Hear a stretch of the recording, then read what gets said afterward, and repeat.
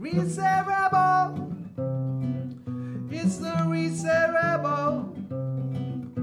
It's the Reset Rebel. It's the Reset Rebel. Coming to you every day. Welcome back to Ibiza, the Reset Rebel, with me, Jo Yule. And today I'm joined by a lady who was born and raised in Amsterdam, but who now lives in Ibiza. She created Supermarket, a successful design house that ran for 21 years, and subsequently spent 7 years in New York running her own photography agency. She now owns a restaurant on the island, inspired by spending much of her time at the diner in Williamsburg, as her love for food, fashion, people, music and furniture eventually brought her adventure here in Ibiza to life. So, Nellike Strijkers, welcome to Ibiza, the Reset Rebel podcast. Thank you so much. I'm happy to be here. Well, we're happy to have you. And first and foremost, thank you for sort of driving here through the driving, pouring rain outside. Most people in Ibiza are very flaky and, you know, one little dribble and they're kind of blowing everything out. Well, the truth is, it's a little bit dangerous here. The roads are just not made for so much water, you know. So even driving here this little after how many minutes of rain, maybe 15 minutes, it's already flooded. So it's more the roads that are not made for it, I think. The people are used to it. Like me, I'm coming from Amsterdam, it's raining a lot. I was going to say, I mean, this must be quite reminiscent of home at this time of year. Yes, it is. And I do miss home a little bit, so thankful for that. So what brought you to Ibiza? I came to Ibiza already when I was very young. The first time I was actually flying by myself, I was 16 and it was the first holiday, and I've spent many summers after that here. And I knew instantly I wanted to live here one day. It took me a long time though, but still I came here after a lot of years. And I went here because my daughter turned 12 and she was going to high school, and I thought this is the moment. I can bring her to Ibiza and bring her to school here. And so we went on a holiday and I showed her the schools here like we did in Amsterdam. And she instantly loved it. So it was like, okay, that's a done deal. She kind of made the decision. What did you get up to at 16 years of age when you came on your first holiday to Ibiza? It was just a different world, you know, and you feel at home instantly. That was my feeling. I felt at home and I felt loved and I felt inspired, and I felt everything I wanted to feel in a place where you choose to live. It's funny you mention the word love, because there's a lot of love going on across your boobs, if you don't mind me saying. You've got a wonderful T-shirt on that says love right across the boobs as well. You have got wonderful boobs. It, yeah. I didn't want to say that, but you know, now we're going there. Let's just go there. They are fantastic. Yeah. Well, that's one way to break the ice.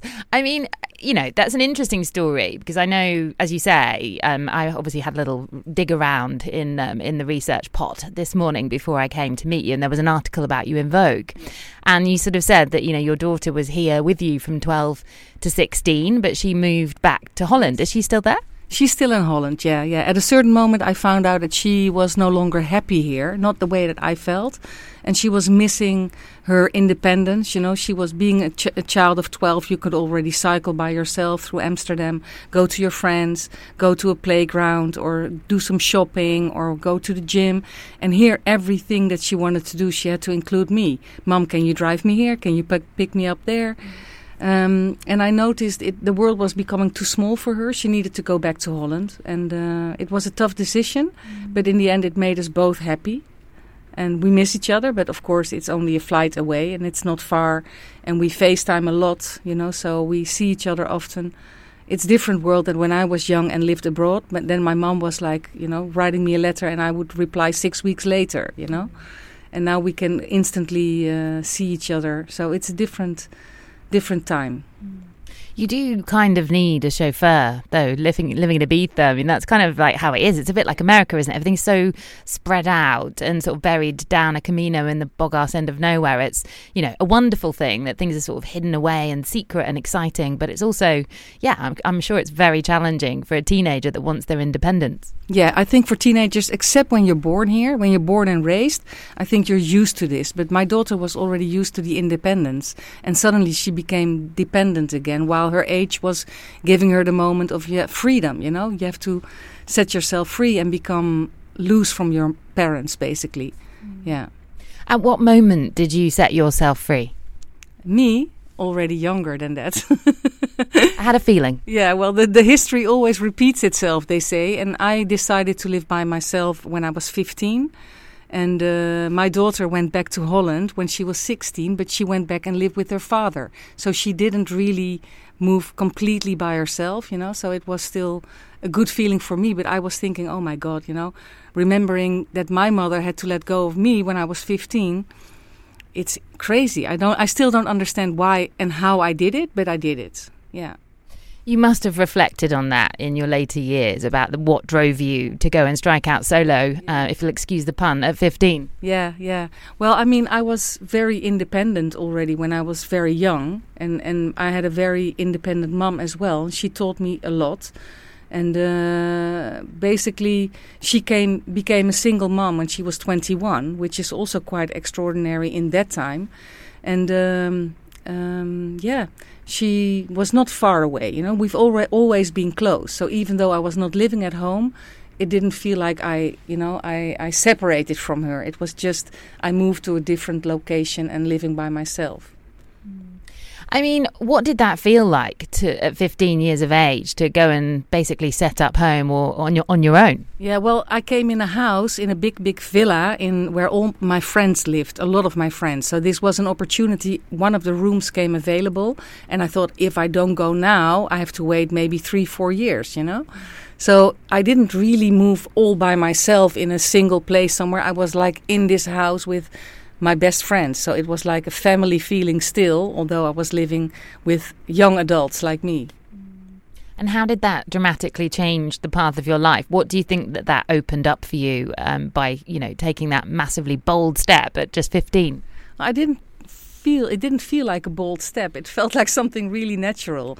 And I think a lot of people would have expected me to go partying all the time and things like this, but I didn't do that. You know, I was just living a great life in a house with friends that I still have. Some of them are still friends of mine.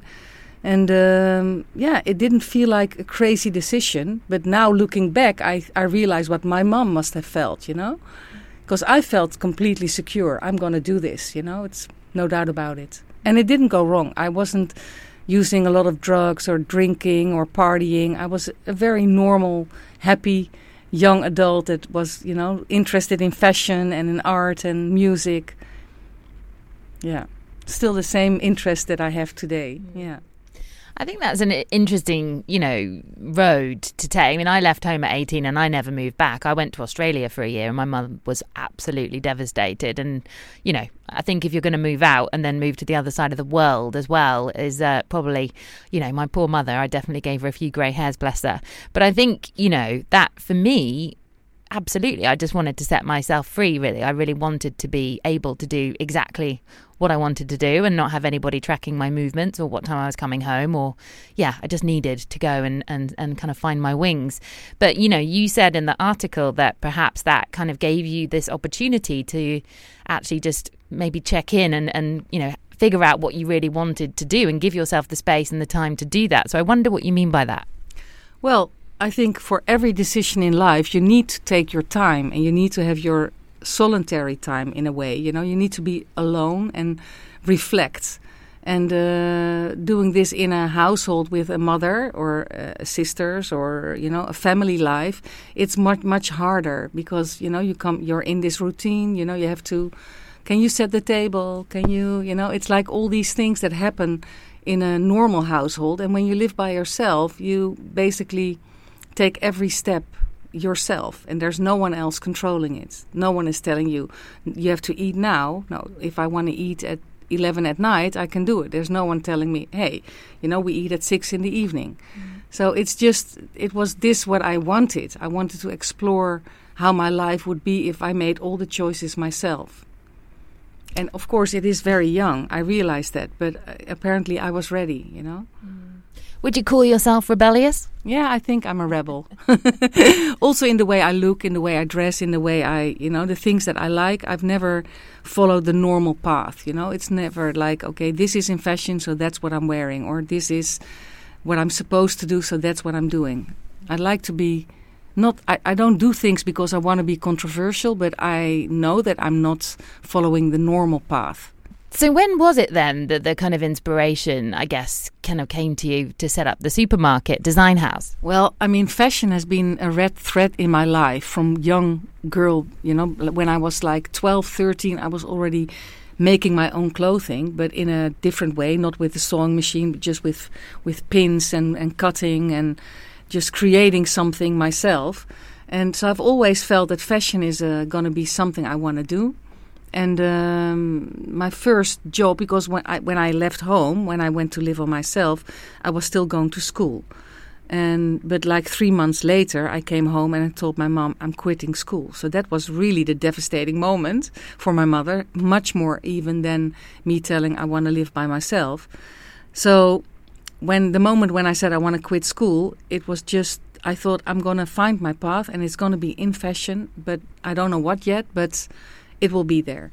And then I found my first real job in a vintage fashion store, which back then vintage could really be like something you could become a millionaire with, you know. So my boss became a millionaire actually. And I was a young girl and I was doing this store and I was making the whole place look amazing. I was doing the redesigning, I was buying, I was selling, doing the windows, and I loved it. So yeah, that was the first job, and I did this till I was 20. And then I moved to Amsterdam. This because I was living in a small city near Amsterdam. And then I moved to Amsterdam, and I found a job in a shoe store.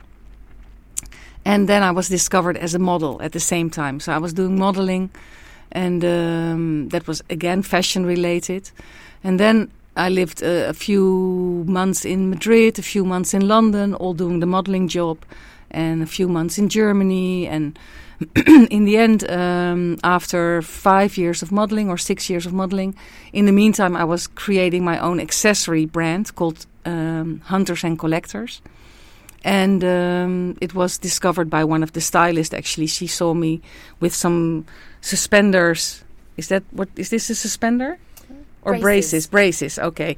She saw me with braces that I made myself, elastic with lace over it, a little bit of Madonna look.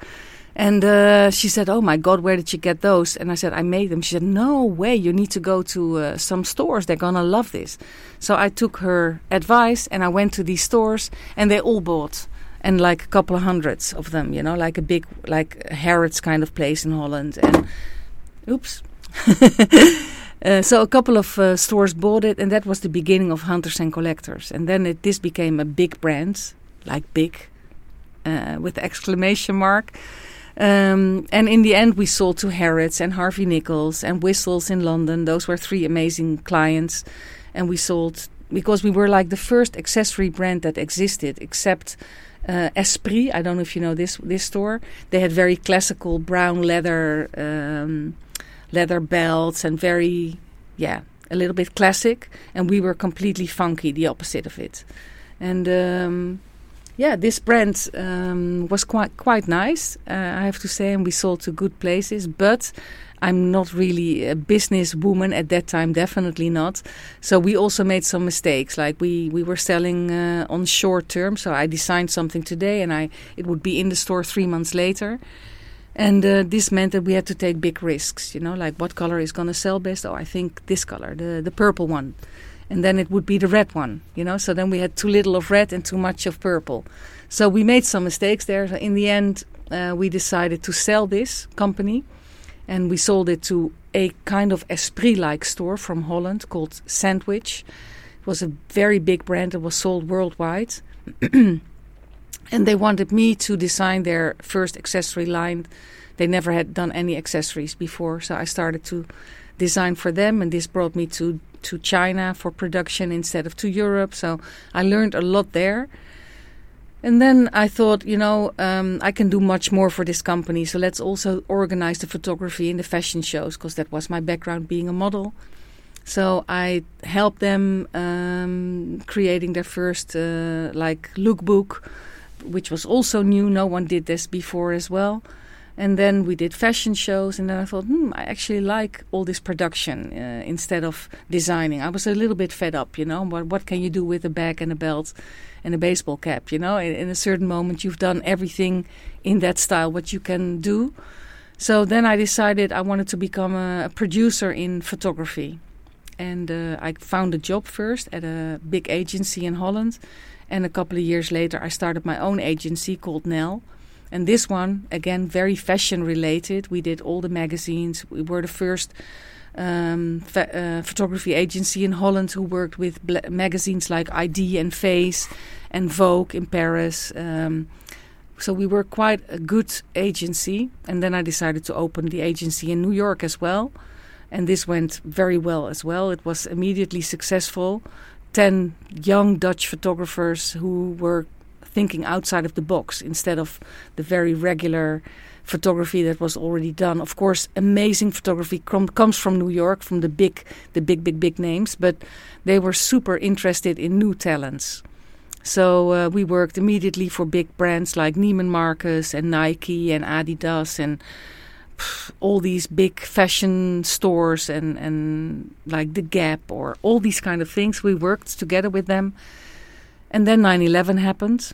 And this brought not only the towers down, but also the whole business. So it was completely dead for many, many months. And this month the bills were still there. But at what point did you finish your kind of career in fashion and move into the world of, being a photographic agency? I mean, I know that the two worlds collide. I'm not suggesting that there was a clear bookmark. Obviously, the two things rolled, but you obviously left your home in Holland and went to live in New York. So I'm interested, what was the kind of closing of that chapter apart from just selling the business?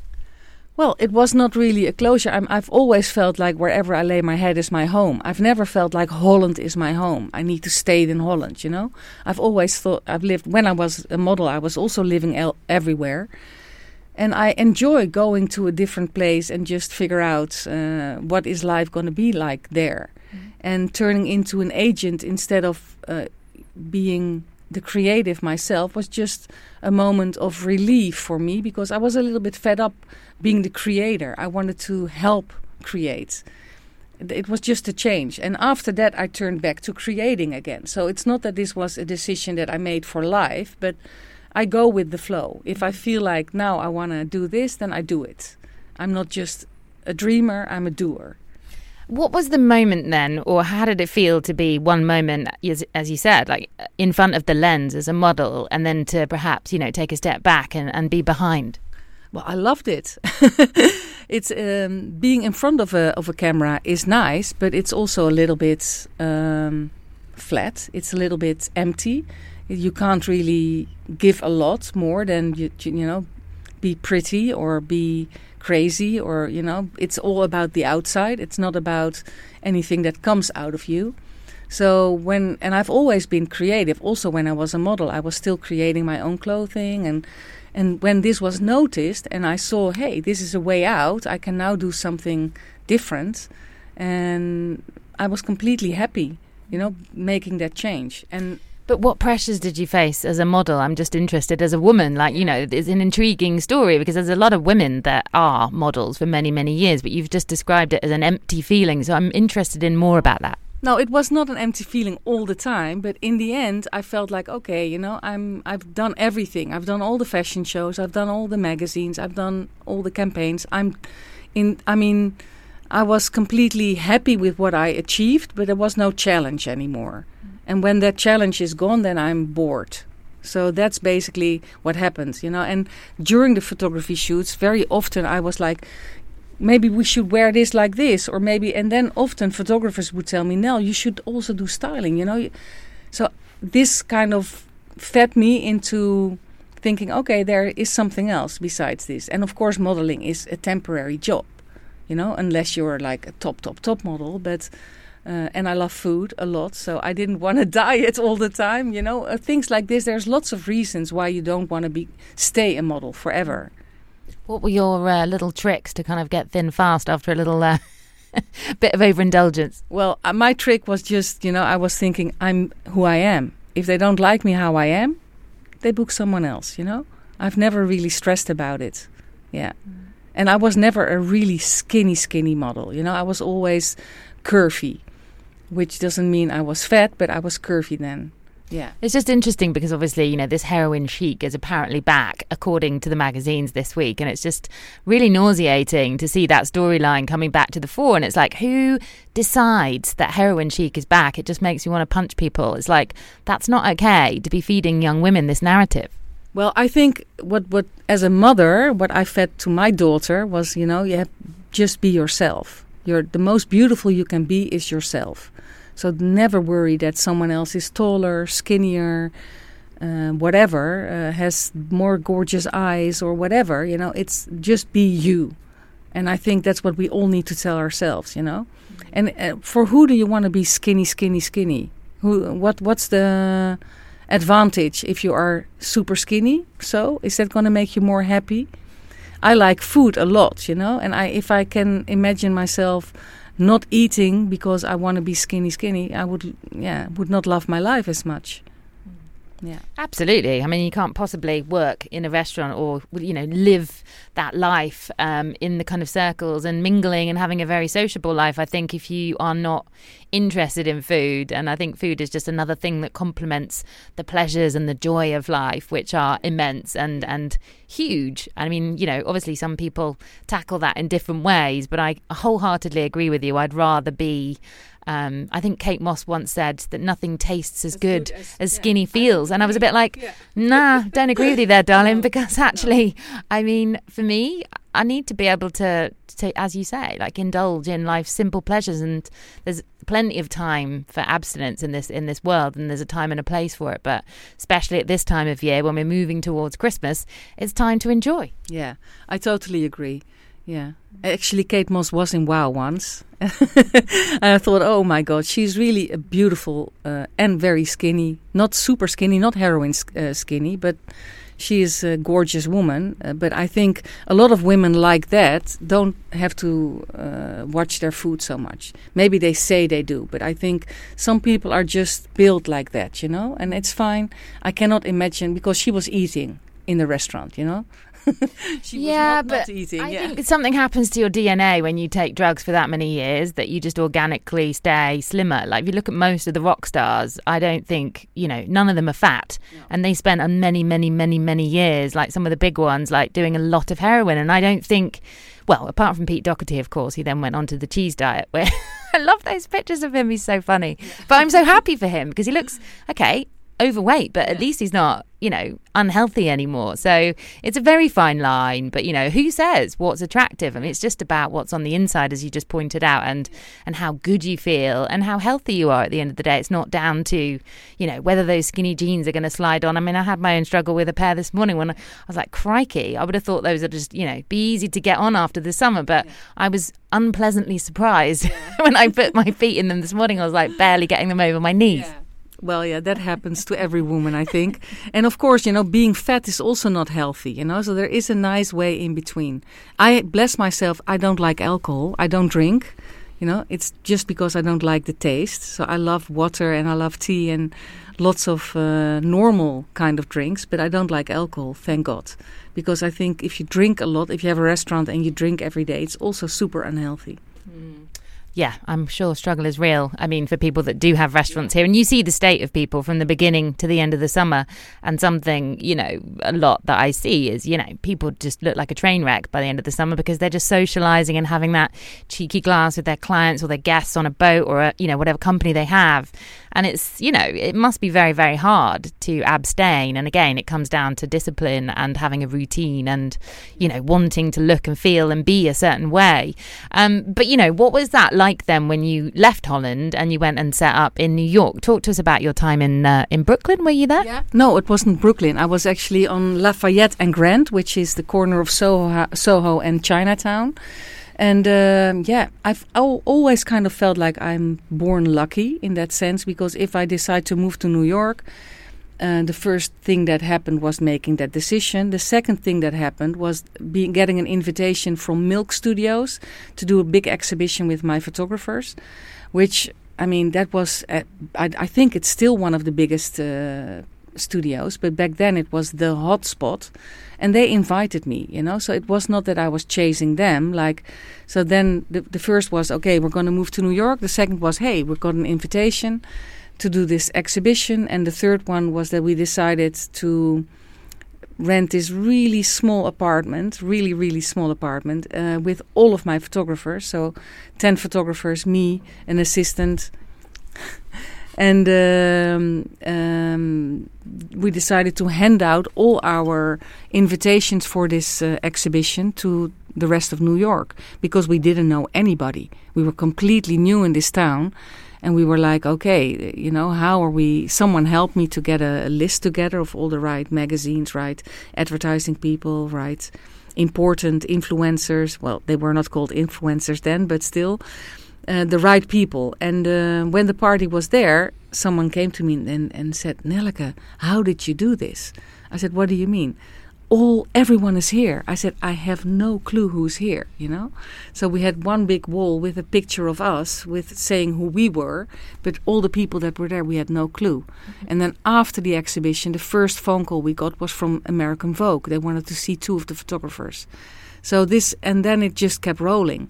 And being in a different city, I find it exciting, It doesn't scare me. A lot of people say, but how do you do this? You just move to a different country and then?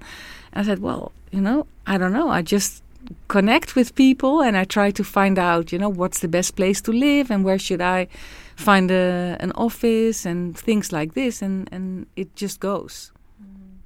So what was life like once the doors opened to the royal kind of, circle over there? I mean, obviously everyone's dream. I had my own little dream to live there for a couple of years after a wonderful 8-day stay in Manhattan when I was making a podcast for the Smirnoff Experience series. And I just felt like I was in a film. Like every day when I opened the door of the W Hotel where they very kindly put me up, I was just like in heaven, and I made a little pledge to myself to stay there maybe for a year at one point in the future. Sadly it never happened and I've been back lots, but I can't imagine actually living the dream, essentially. I mean, that's what a lot of people really can visualize themselves, like working in the fashion world there. Well, I mean, I have to say it is a dream. It's amazing, it's super inspiring, but it's full on. There's no rest, That's the one thing that I miss from New York. There's always something happening. You're in one place and hey, I need to be there. You have to go somewhere else. You need to be there. Oh no, now something is happening over there. There's an exhibition. There's an opening. There's a party. There's an event. There's some place. It's all about networking. And all my friends said at a certain moment, it's no longer networking, it's Nell-working. Because I was everywhere. It was non-stop everywhere, So it's it's a life that you need to choose for. It's not like being here in the Campo and chilling with my dogs and meditating and taking time for myself. It's complete opposite. And at that time, I wasn't a mom yet, so I was by myself, I was single, and I thought either I'm going to fall in love with someone here, and then I'm going to stay here, or I'm going to fall in love back home or elsewhere. But wherever I'm going to fall in love is where I'm going to end up. And then I fell in love with someone in Holland, strange enough, on one of my short trips back. So I thought, okay, it's going to be Holland. But that's a little bit how I feel, about life. It just brings you to places, and when it's time to move on, it's time to move on. But like I want to tell you, if your dream is to live in New York, just do it. What's keeping you? Well, I think I've spent a lot of time, for example, I worked for CNN International, one of my first jobs, but I feel like Americans work hard. I mean, they work extremely hard. And I've done all of that in my journalism career in London. So I don't want to go back to that. I don't think that would make me happy, that pace of life after living here. It would be like out of the frying pan into the fire. So, that was my dream probably in my sort of late 20s, early 30s. But I'm not sure if I could hack the pace, if I'm supremely honest. But I think in terms of podcasting, to live over there or work for like someone like Gimlet would be my dream for sure. And if I didn't have a partner and things going on over here, to be honest, I have applied for jobs over there in the not too distant past. Even when me and my partner first got together, I was still, I must admit, applying and thinking, I wonder if I could persuade him to move over there. But I think that ship has potentially maybe sailed. I mean, I can't imagine. Is it not something you can do like for a couple of months? I would say then you can also do this like for 3 months or something.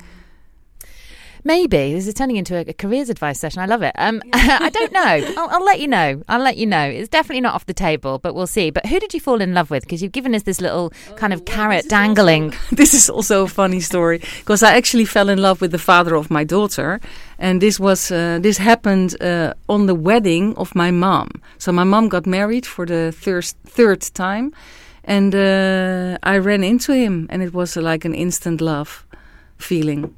Yeah. How did you meet him? This wedding was in a castle, and I was making a movie as a present to my mom and her partner, which because I thought they have everything. You know, when you're this old in life, you have everything. What can you give to someone? So I felt every person that was there needed to say something in a camera, and it was either about the future, the past, or the present. And they had to pick up a block that said future, past, present. And then they had to say something. So otherwise everyone would just say happy, happy for you or your marriage. So this was quite an interesting thing. And it also brought me in touch with every person in this on this wedding. And he was there. And after this little talk on the video where there was something happening between him and me, we ran into each other on the hallway. And he said, "Can I ask you something?" I said, "Of course." And he said, "Why do you wear your hair the way you do?" And I had like this mullet, even way more extreme than now. I said, "Because I like it." And that's how we started talking. And then we just spent the whole evening together. Yeah. He loves a woman with a mullet. Well, I think he didn't really love that so much, to be honest, to begin with. But he thought it was intriguing because I was different. And it was obvious I was not the same as every other woman there. What did he say in the video? Anything, maybe was something captivating? To be honest, I don't remember what he said in the video. I've never watched it back, and this is a long time ago. Yeah. Maybe it's time. Yeah. Let us know what he says. I don't have a video recorder anymore, It's I can't even play it anymore.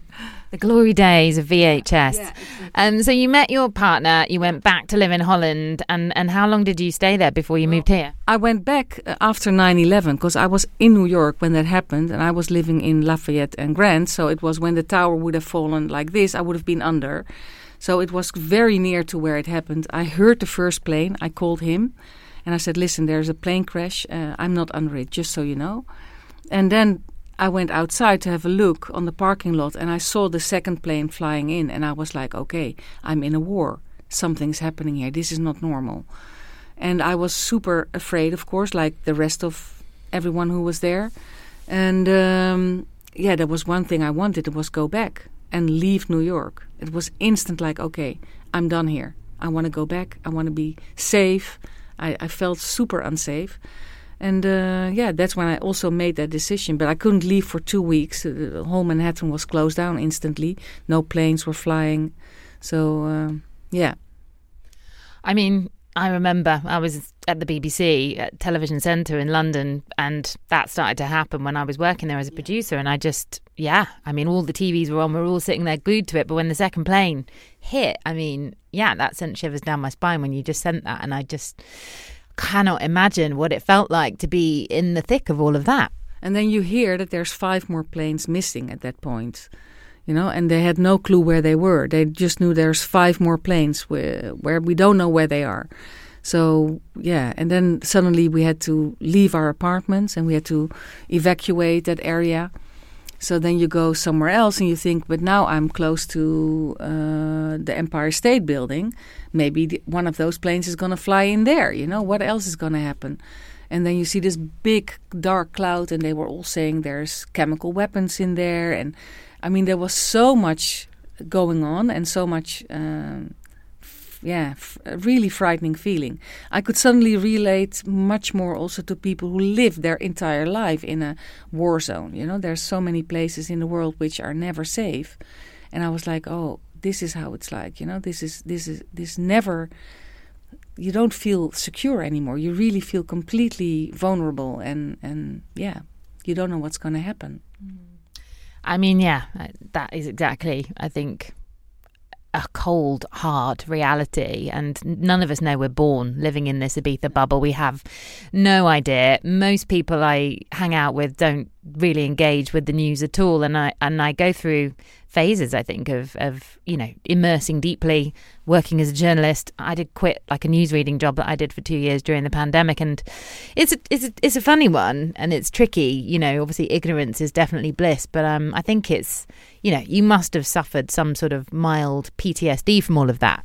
Yeah, I think I did, because for many years after that moment, whenever I heard a plane, my body was doing this. I was like, I don't know how to say this. Shrinking, exactly. My body was awesome, and I was always thinking, what am I doing? Oh, I'm hearing a plane, and it wasn't like there is a reaction in your body and in your mind, and yeah, I think I'm not the kind of person that hides the feelings, so I cry whenever I want to cry, I laugh if I want to laugh, and I also share if I'm afraid or whatever, so I think I'm lucky that I'm born like that, and I'm not one person that hides it all inside, Mm. So what was the catalyst? Was that the catalyst to get you to leave New York? That was definitely, yeah. And of course the love in Holland, and that was the moment that I felt, okay, I'm going, not coming back. Mm. Yeah. I think it's very interesting. We've explored this on a previous podcast with a musician called Lou Rhodes from the band Lamb, and we did a whole episode during the pandemic about what the word home really means, because I wasn't at home. I was stuck in India, and she was like nesting and doing all these creative, beautiful projects and singing and learning to play piano. And I was feeling like I had to find home where I was and within myself, and it was kind of an interesting thing. So like, what was that like when you actually got home, and did it feel like home, and what was the sensation of getting your little toes back on Dutch soil? Yeah, I mean, I'm trying to go back to that moment. I know that I was super, super happy and relieved, but I also felt a little bit disunderstood. I don't know if you can say it like this. Misunderstood. Well, misunderstood is maybe not the right word, but I felt you didn't fit in. Yeah, and I also felt like the people back home did not realize what really happened. They could not feel the same things that I felt, and they didn't experience. Of course, they had a different scare. They thought, "Where is Nelleke? With who is she? Is she gonna be okay?"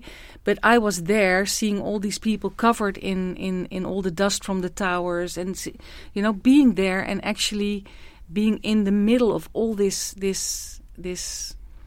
frightening and panic feeling, that's something that's stuck on you. And I felt a little bit misunderstood, yeah. Mm. Yeah. But I felt the same not so long ago when I spent 11 days in hospital here with COVID. I was stuck there, and I felt like, I don't belong here. I need to get away. I felt it was super bad for me to stay there, and they wouldn't let me go. They kept me for 11 days in that hospital. Mm. And also then when I came home, and my daughter was home and my sister, and I said, I could only cry. I said, I kept calling them like, get me away from here.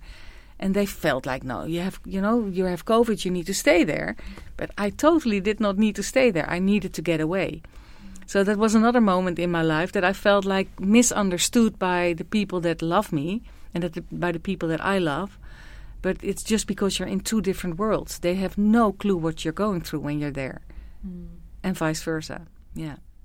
I mean, hospitals are never a nice place to be, no matter what's wrong with you. I mean, I remember once when I had gastroenteritis and I was, lying in a cubicle, and I just remember being surrounded by people who were extremely ill. I mean, way worse than I was, although I genuinely felt like I was dying. It was listening to those noises, and I remember closing my eyes and just honestly just wishing that anyone would get me out of there. I mean, even in my very, very, very precarious state, I just didn't want to be there. And even that just one night was the longest night of my life, and I'm pretty sure someone opposite me actually passed away during the night. And it was, it's terrifying when you're surrounded by unwell people, and particularly when, perhaps with COVID you felt like you didn't belong there. It's a scary thing, and I think we've all just been through just a massive, massive traumatizing event that, even people now are still sort of talking about their experiences, and it's not, it's over in terms of the pandemic, but in terms of, I think, people's feelings and sensations and the things that they experienced, I mean, we're still experiencing, in my humble opinion. Yes, we are. And also business-wise, we're still experiencing, a lot of businesses suffered, a lot of businesses passed away, not only people, there's also a lot of other things that couldn't survive. Yeah. I mean, survival of the fittest is something that people talk about a lot, but then you just think, is it survival of the fittest or survival of the people with the biggest pockets, essentially? Because life at the moment is a real challenge for a lot of people, not just from a physical perspective, but from a, looming long-term perspective. Like, how are we going to endure this kind of, I like to call it a game, really, life. I mean, we're still in it to win it, but ultimately it doesn't come without its obstacles that you need to overcome, and they're very unexpected lately, and they keep on coming. Yeah, it's true. But I'm always positive. In the end, everything will be good, or else it's not the end. That's something I always tell myself, and I honestly believe that also. All is good in the end. I like that quote as well, and I live by it as well. I just think, well, I'm still here, and who knows what's around the corner. But I think ultimately, as you say, if you compare yourself to things going on in other parts of the world, we're living the dream here. We're extremely safe. We're in a bubble.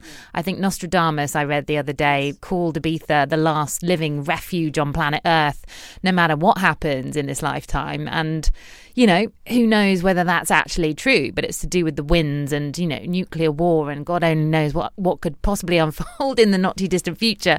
But apparently this is like one of the safest places on Earth. And I must admit, I have never felt safer in my entire life living here. Yeah, me too. I feel completely safe. Yeah.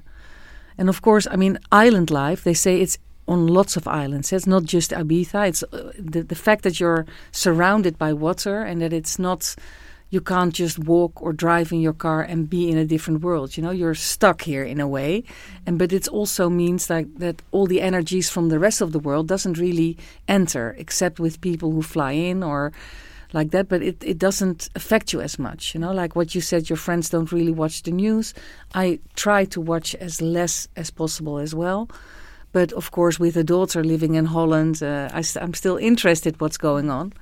And the other day, my daughter surprised me, by the way, telling me that she eventually thinks that she's going to end up in politics, which I was like, okay, wow, that's a completely different future than I've ever thought of for myself, let alone for her. But I like it that she also, does figure out her own path. Yeah.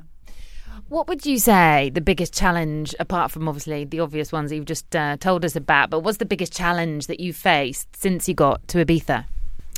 The biggest challenge is finding the balance between letting your family and friends go, and finding the balance and being peace with that. For me, that's the biggest challenge, because my best friends, my family, my mom passed away at the beginning of this year, but she lived in Holland, they all live there. And being able to be completely happy here with them not near me, that was the biggest challenge. Yeah. And life here has its challenges too. Ibiza challenges everyone that comes here. You get nothing for granted. You really have to fight and have to show that you really belong here and that you want to give as much as that you're going to get. Some people come here just to receive things. Forget it. You have to give a lot, and otherwise you won't receive. What do you feel that you're giving to the island? Well, what I try to give, I don't know if I'm giving it, but I'm trying to give a different view on fashion, because, of course, that whole Ibiza hippie look is so not me. And it's something that I've never understood, that all these, especially women, actually want to wear all these white lace dresses, and I don't know, it's just not me. So this was something that a lot of the DJs who shopped in my store in Amsterdam told me, please come to Ibiza and bring this fashion, because we don't have it. So that's something that I bring. And then when opening WOW, not just the store but also the restaurant, I was hoping to bring a location where people would find the feeling of having a second home. You walk in there, you can come by yourself, you can come for a drink, you can come play some soccer in the pool or some pool.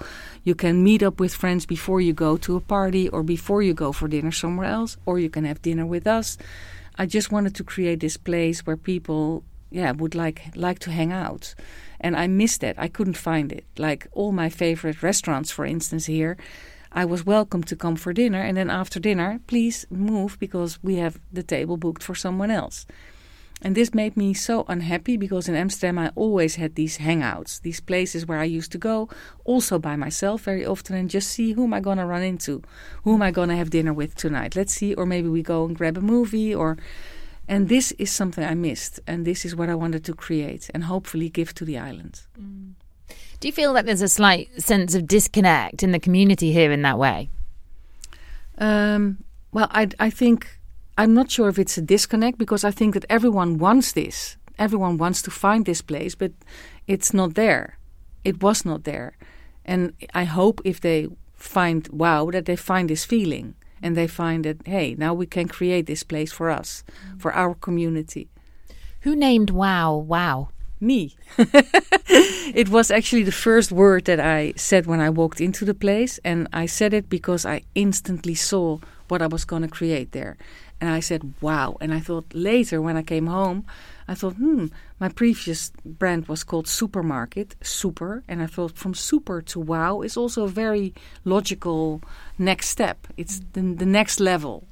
You've even got it tattooed on your wrist. I've got it tattooed when on the 1 year existence. And to me, it's mom and WOW. You know, you can read it upside down and it's mom. So... but I felt like WOW is really, it stands for World of WOW, for everything that I love. I'm sorry to hear about your mother, by the way. I didn't say that before. That was my intention to at least say something. So I'm very sorry. And I saw the beautiful picture of her on your Instagram account. And do you guys like twins? Yeah, kind of. Not necessarily so much in how we are, but we did look alike. She was an amazing mom. So I just hope I'm going to be as amazing for my daughter. I'm sure you will. What's the biggest thing she taught you? The biggest thing she taught me is... I think to let go, you know, that's super difficult, being with someone you love so much, but let go, you know, give them their own space. That's not easy, and that's also not easy in a relationship, I think. But especially with your child, it's what you need to do from day one, because they're gonna, you know, start walking, start cycling, swimming, all these scary things that you have to let go and let them do this. I think that was the biggest lesson. Yeah. Did she have any choice? Did she have any choice? She has every choice. I made her choose everything. But I always taught her, try to think in solutions. You know, because she often asked me, Mom, I can't find my bag for the gym. You know, and then I said, what's the solution, Lee? And then she would say, maybe find another bag. I said, that's a good idea, you know. So I always try to taught her to think in solutions. Because if you can always think in problems in life, because there's always a problem, you know, every day brings new problems. But if you try and think what can be the solution, it makes life a lot more fun. Interesting, actually. I heard a brilliant affirmation up at the Six Senses Festival from Sada Simone, who's going to be on the podcast very, very soon. And yeah, I mean, it was just like the affirmation was like, all of my problems have been solved. And like everybody, like 100 people chanting it in a room. And I was just like, wow, this is like a powerful moment of manifestation. And actually like getting in amongst it just felt really amazing. And I love that. And a very old partner of mine actually used to say solutions, not problems, which I love. And actually that really has stuck in my mind through the years, because I think Ibiza, you know, there are a few challenges that need to be faced by living here, but there's always a solution. It just takes a moment to check out of the situation that you're in currently and have a little thinky poos about how to tackle what the solution might be, or, you know, find somebody that does know the answer and can support you and help you. And I've never been very good at asking for help, but I've had to do a lot of that this year, actually, and great things have happened. And I think the community is extremely strong here, actually, once you really realise that it's okay to ask. And as soon as you do, that you're actually empowering yourself rather than the opposite. Yeah, exactly. And it's also the other cliche is, you know, is your glass half full or half empty, you know? How do you look at life? And that's it's something you can trigger yourself, I think. Of course, I mean, I think I'm born with this lucky thing. It's called optimism. I'm like a super optimistic person. And in Holland, when you sneeze 3 times, you always say, tomorrow is a beautiful day. And if I sneeze, I always sneeze 3 times. It's not something I can program myself with. It just happens, So I think, when you can see the optimistic side of life, you are born very lucky. So I feel I'm born lucky. And 7, it's an orgasm. Yeah, indeed. Cheers. Let's take another sip of our half full glass. Yeah. Have you ever had an orgasm through sneezing? No, but I do like the feeling. It's very similar. I have to say, it's a different kind of orgasm, but I do like it. Yeah. I just thought, just find out, seeing as we're here. It's the orgasm of the nose, which I completely agree with. Yeah. And in terms of I've always been quite fascinated by this trend of late. I mean, it feels like half of Holland is sort of shipped out to Ibiza. I mean, what is driving, do you think, this exodus to the island? Well, I think that Dutch people have always been travelers, It's been in our genes for our entire life. We have a very small country and it's very full. And we all speak English, of course, with an accent, not very beautiful, unfortunately. But I think we're just travelers. But we're not the number 1 country that comes to Ibiza. I just found out we're number 4. Who's number 1, 2, and 3? Well, if I'm correct, I have to think now. But it is England, Italians, and French, I think. There's no English coming anymore because they can't get a permit to stay. Yeah, no, maybe not living, but maybe visiting. Yeah. That sounds about right. And, I think it's great that we have such an international community here. For me, it's the number 1 thing that I love about being here is that you obviously meet such an eclectic, smorgasbord of people and people from all walks of life and backgrounds. And you must see, obviously, a lot of that in the restaurant. Yeah, in the restaurant as well as in my private life. I love the international community, and it's lots of interesting people, I think, from artists or writers or musicians or some just simply very rich people, It's not like everyone has an interesting job or anything, but one of the beautiful things of Ibiza, I always think it's a mix, it's an eclectic mix of everything, of all kind of jobs, backgrounds, futures. It's not like one, like the elite in New York, for instance. It's different. There is a different kind of people that attract the island, I think. And obviously, with the restaurant not being open, I mean, how, you were talking about in New York, there's always something happening, there's always something going on. I mean, that's how I feel like it is in the summer. So for me, this is the magical time of year when I'm not feeling like I'm being pulled from pillar to post and recording things and meeting people and podcasting, non-stop. It's really nice, actually, this time of year. And I feel like there's many things that I want to do and I haven't had time. So it's a great time to embrace that. But I wonder what your plans are for the winter. To learn Spanish. It's a little bit late, actually, but I can speak it a little bit. I can understand it a little bit, but I really want to be able to have a conversation like what we're having now. And so I've planned this from January onwards with a personal teacher. Yeah. Beautiful. I'm very impressed. Well, let's do our next talk in Spanish. Bring it on. Yeah. What... I mean, I just feel sometimes, not being able to speak absolutely fluent Spanish is definitely something that makes you feel even more alienated here sometimes. And there's those moments when you've got important things to do with, taxes or, medical stuff or whatever, that really becomes an issue. So it's kind of, how long have you been here? 8 years. Yeah. I mean, it's never too late. At the end of the day, it's a wonderful project and will take you on a wonderful journey. So I'm intrigued to see how that pans out for you. And that's a great little project for the winter. Anything else? No, I don't think so. Just go with the flow. Yeah, enjoy life. Do you have, do you enjoy this little break period from not having the restaurant open and being able to take a little step back to maybe plan what's happening in the boutique and all those lovely creative moments? Mm-hmm. Yeah, exactly. For me, I always say I don't work a day in my life because I'm doing something I enjoy so much that I don't feel like I'm working. I also don't feel like I have a holiday now. I feel like I'm on holiday since I live in Ibiza for 8 years. And of course I work, but I feel like it's one big holiday.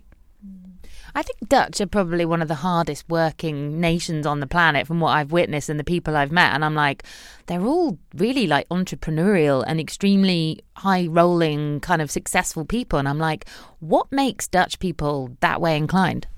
Well, I don't have a clue why we are like how we are. It's in our genes, I guess. But I don't really feel Dutch in a way. You know, I know I am, but I'm half Hungarian. I'm half Dutch. I don't know. I don't feel anything special, like I'm typical this or typical that. But yeah, I just enjoy my work. And I think you're very lucky if you can do something that you enjoy.